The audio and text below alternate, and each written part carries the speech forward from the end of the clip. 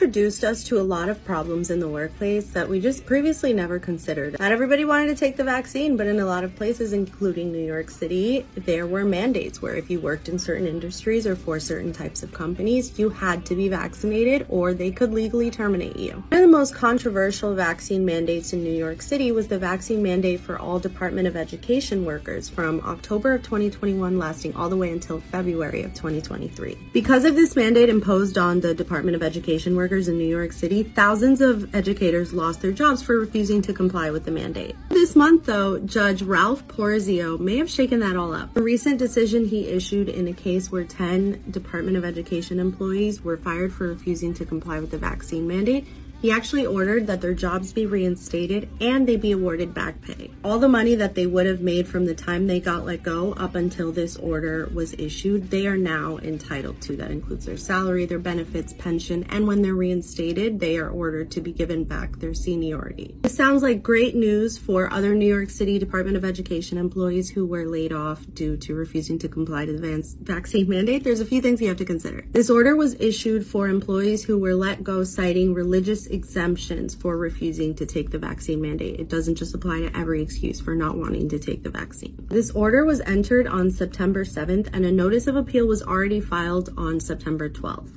This means that this situation is going to go before another court and it could be overturned. We'll just have to wait and see how that goes. If you know or are a New York City educator who was let go due to these mandates, I'd love to hear your thoughts in the comments. Short Cast Club